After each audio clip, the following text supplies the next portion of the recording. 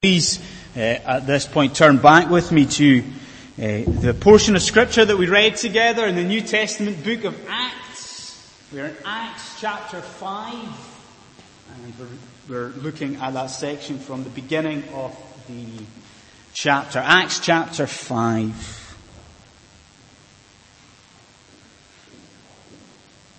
Okay, so at intervals of every 5 years, any congregation in the Free Church of Scotland has to undergo what is called a quinquennial visitation. Okay? Now, a quinquennial visitation, I guess, is supposed to be where these sort of overly positive and perhaps slightly exaggerated spiels about a congregation, they are sort of thrown out the window and they are replaced with a proper, in-depth, warts and all report from presbytery level about the life of a congregation. That's a quinquennial visitation. I don't know when the last time London City Presbyterian Church had a quinquennial visitation, but let's hope that we are not due one anytime soon, okay? But as we come to Acts chapter 5 this morning, we can thank God, can't we, that in His wisdom, He has inspired the author not to write a sort of sugar-coated idealized account or history of the church. But as we're going to see here, with Ananias and Sapphira, that what God has done in His wisdom is that He has inspired Luke to write an incredibly real and accurate account, yeah? An account that highlights some of the serious, I guess, and potentially catastrophic problems that this church, this apostolic church, was facing. Now, as the sermon title you've got in your notice sheet might suggest, the plan this morning is to come to Acts chapter 5 and to try and answer 3 questions about this event that we have got here. And let me just kind of begin by throwing this out and by telling you what you already know. And that is that Acts chapter 5 is a difficult portion of Scripture, isn't it? Raises some very difficult questions. So because of that, let's be awake this morning and let's be on our toes. And then let's consider together the what, the where, and the why of internal disunity. The what, the where, and the why of internal disunity. Let's hit the first of those, the what. Let's ask, what was the sin that Ananias and Sapphira committed? What was the sin? What did they do wrong? What's the sin here? Now, if we want to know what we've got in front of us here, we really need to pay attention to one word that we have got in the first verse here. So if you have not got your Bible open in front of you, pick it up, open it, and look to Acts chapter 5 to verse 1 and notice the word also. Do you see it? In the first verse, Ananias, I'll read it, Ananias, together with his wife Sapphira, also sold a piece of property. So that sends us back also to that. So that sends us back. What did we see last week? Do you remember? Last week we looked at the sort of desired attitude of believers and Christians to financial generosity, didn't we? And do you remember what we've just seen in that reading? Do you remember the last portion of chapter 4, what we saw? We had a concrete example of that financial generosity, didn't we? I mean, a concrete example of it in Barnabas and his actions. Barnabas sells some land and he gives it to the church, right? And then what's our important word? The important word is also. So, what we've got here in chapter 5 with Ananias and Sapphira is another example of people in the church selling property. Okay, fine. But what we've got to see straight away is that where Barnabas is kind of being held up to us by Luke as a positive example of financial generosity, surely we see that Ananias and Sapphira are the complete opposite of that, aren't they? Barnabas is held up as this positive example. Ananias and Sapphira, they are the negative example, aren't they? Because I'm sure you get the scenario. I'm sure a lot of you are really kind of familiar with this portion of Scripture. It's quite a famous, well-known passage. Now you get the scenario. You see what they do. It's like Ananias and Sapphira. They go down to, let's say, the first century equivalent of Rightmove, don't they? And they advertise their piece of land, and then they sell their piece of land, don't they? But then, unlike Barnabas, do you see what they do? They keep the cash, all of the cash for themselves, some of the cash for themselves. And unlike Barnabas, they only give a portion of the proceeds of the sale to the church. Now, look, the text tells us that these are crucial words. They kept back. They kept back some of the money. Now here, can I suggest that you can guess what some of you are thinking? You're reading Ananias and Sapphira, and we're thinking about what they've done, and you're perhaps thinking, doesn't sound too bad, right? They've taken something that they own, and they've sold it, and they've given some of that money to the church. Doesn't sound too bad, does it? In fact, it sounds pretty good. Some of you might be wondering, why on earth are these people dropping down dead here? Yeah? But what we've got to understand here is that is not the problem. The problem here isn't one of a sort of lack of generosity, really. It's not so much of a stinginess, because look what Peter says in verse 4. Peter makes it very, very clear to Ananias that there was no compulsion to give all the money to the church. Ananias was not under any obligation to do it. The problem here isn't stinginess. The problem here, do you see it? Ananias and Sapphira lied about what they were going to do. They tried to pull the wool over the church's eyes. Do you see that? We've got it in verse 8. Peter asks Sapphira, he says to her, how much did you get for the land? How much did you get for it? And again, what does she do? She lies. This isn't so much about a lack of generosity, so much as it's about deceit. So much as it is about hypocrisy within the church. Now, here, I've got a question for you. Do you see why Ananias and Sapphira have done this? Do you see why they have held back some of the money, but they want to be seen to have been giving all of the money to the church? Do you see what they're up to here? Do you see what they're doing?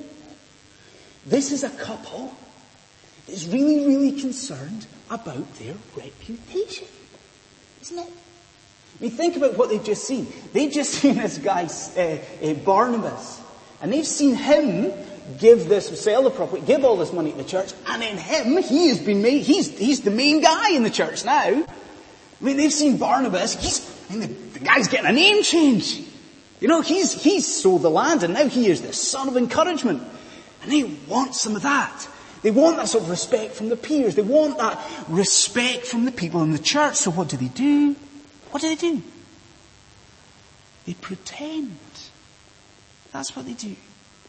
Pretend. They give some of the money to the church. Yeah, but they make out as though they're making a much, much greater sacrifice than they really are. This is a couple giving into hypocrisy in order just to advance their reputation. Now,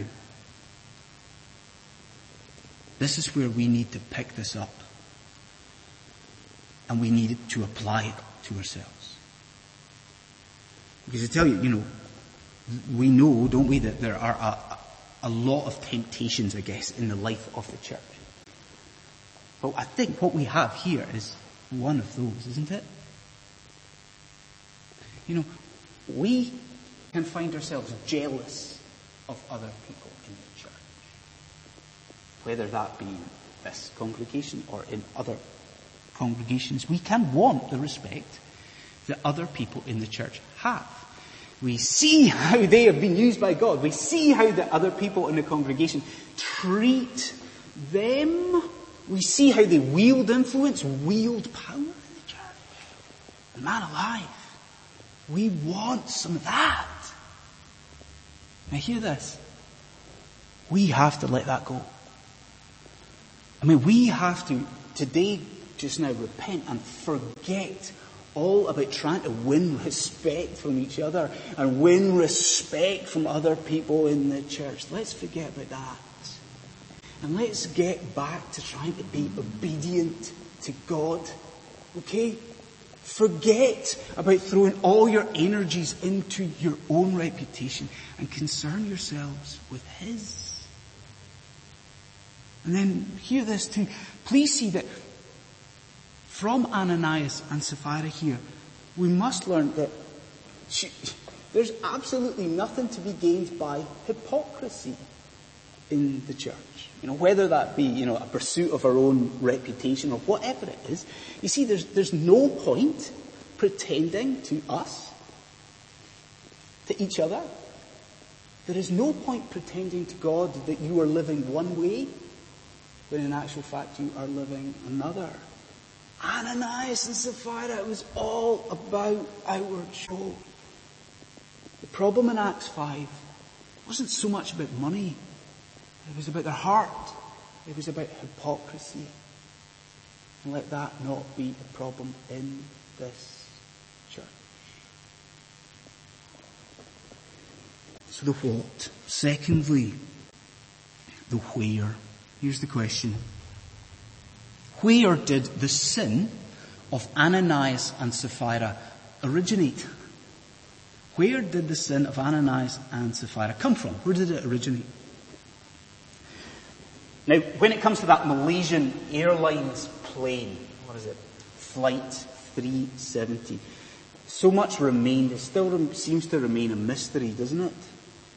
But if anything's clear, it seems pretty plain that this disaster here was a deliberate act, right? That somewhere, somehow, that someone, because of their wickedness, because of their sin, has deliberately tried to crash that plane, it would seem, and kill all of those people on board. Now, when we're faced with that, when we're faced with a disaster, an instance like that, then a question rises, doesn't it? How could anybody do that? How could anybody do that? You see that question? That is the same question that Acts chapter 5 should take us to. When we think about Ananias and Sapphira, and we think about what they have done, and surely we ask, how could you do that? How could you threaten this love and unity? Remember the unity we were talking about last week? How could you act to threaten all of that? How could you, Ananias and Sapphira, how could you lie about this money that really should be going to the poor people in the congregation? You see, Acts chapter 5, we're asked this question, how could you do this? You see that question? In reality, there's not a sort of big, wonderful mystery about the answer to that question. Because you see, we are told in the text exactly how and why Ananias and Sapphira can act so horrendously. Do you see what we're told? Look at it. Verse 3, we are told that what they do, this wickedness, these actions, they are inspired by, what does it say? Satan. That's what it says. How could anyone do such a wickedness? The actions are inspired by the devil himself.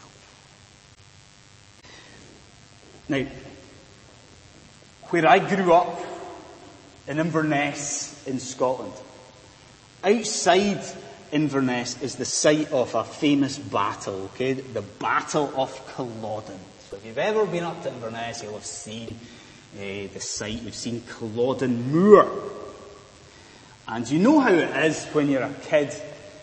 Every school, every class in every school at some time or other has to take that school trip up to the visitor centre, and you've got to find out all about the history of the battle and so forth. Okay, now I had to do that when I was a little kiddie. I can't remember how old I was.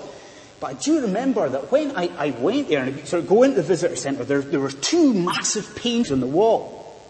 Now the first painting, it kind of depicted the two sides of the battle at Culloden before the warfare started. So the armies are just facing each other, opposed.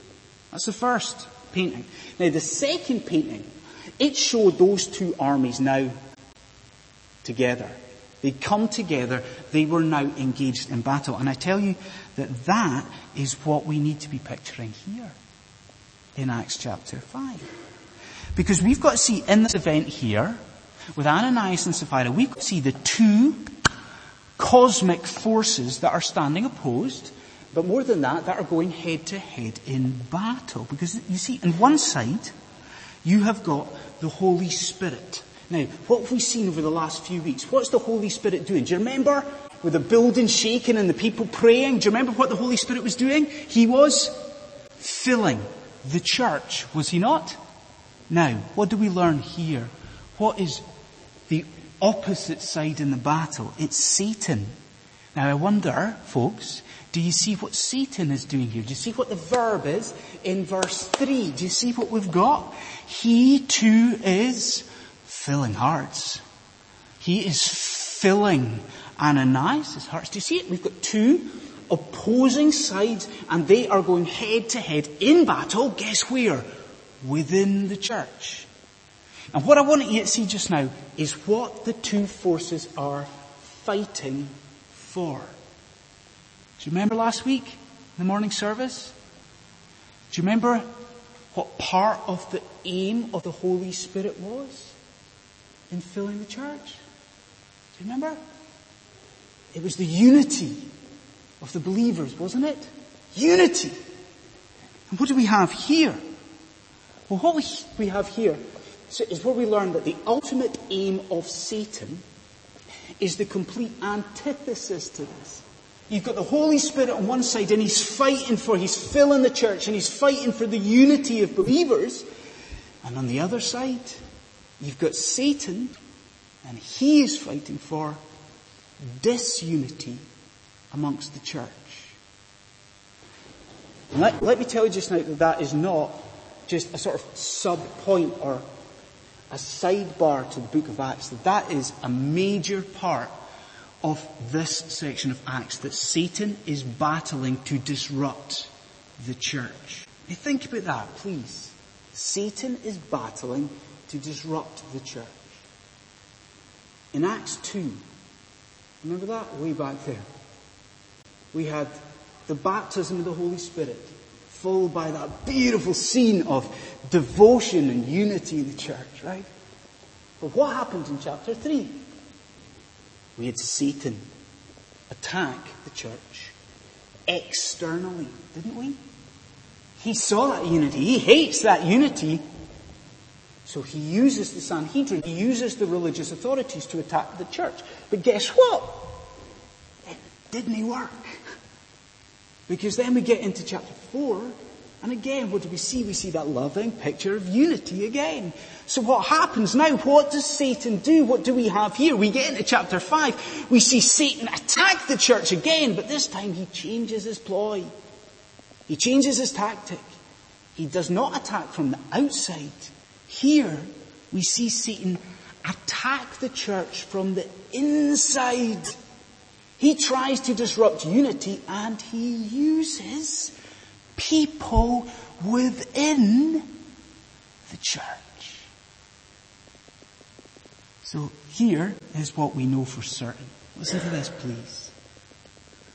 We know for certain that Satan will try.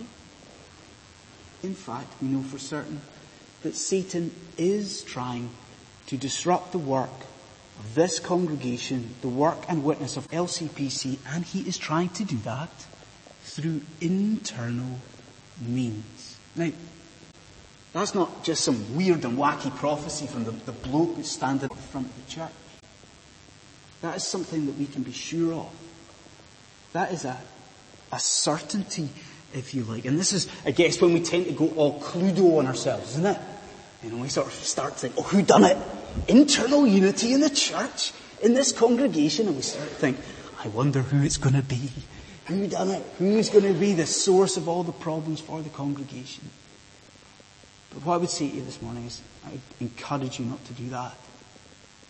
Instead, just now stop and note this. Take a note of this. Any one of us, if we are not on our toes spiritually, any one of us can be used by the devil for the internal disunity of this congregation. Now, that can come in many ways. That can be our attitude to the way things change in the church. Or it can be about our attitude to the way things don't change in the church. And it can be about our, like Ananias and Sapphira, words or our lives. But we must see that any one of us, if we are not prayerful, any one of us can be used by the devil for the internal disunity of the church. So guess what? We must be humble about this. We must be prayerful about this. And we must also be conscious of the spiritual battle that rages in the life of the church.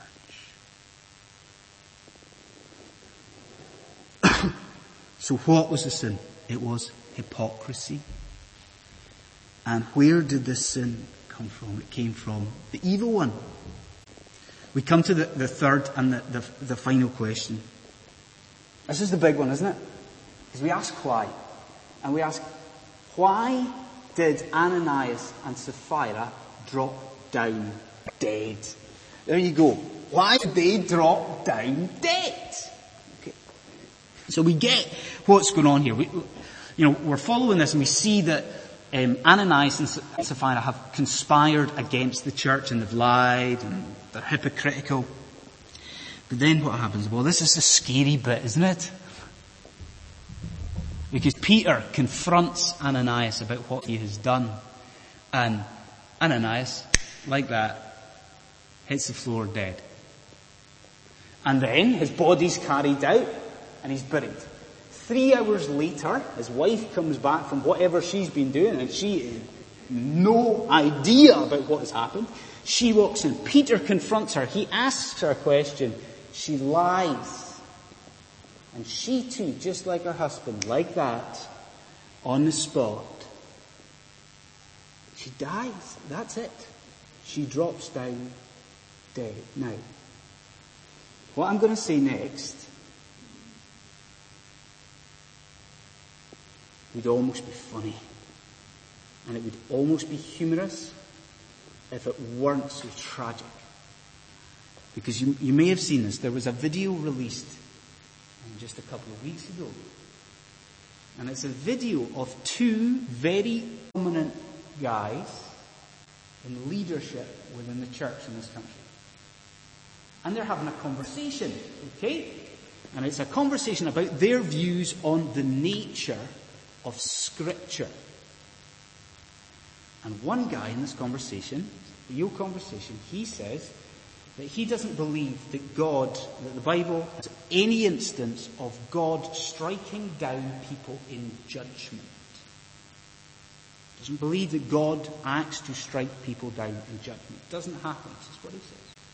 So the other guy's sitting there, big leather armchairs, and he's listening to this, and he says, but hang on, God doesn't ever strike anyone down in judgment. What do you do with Acts 5, man? Ananias and Sapphira, what do you do with Acts chapter 5? And this guy, the other guy, a prominent evangelical leader in this country, he says that no, Ananias and Sapphira, that this is all just a misunderstanding, a misinterpretation by the church. That both Ananias and Sapphira dropping down dead is just a bizarre coincidence. Now, funny if it wasn't so tragic, right? But I hope that you see today that is craziness.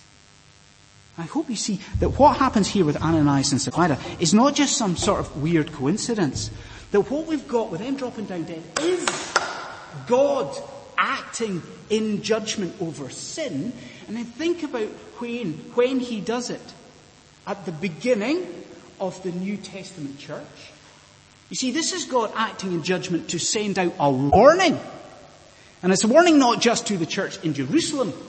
This is a warning to us here in the room. So we have to try and wrestle with, and we have to try and work out, what is God warning us of here?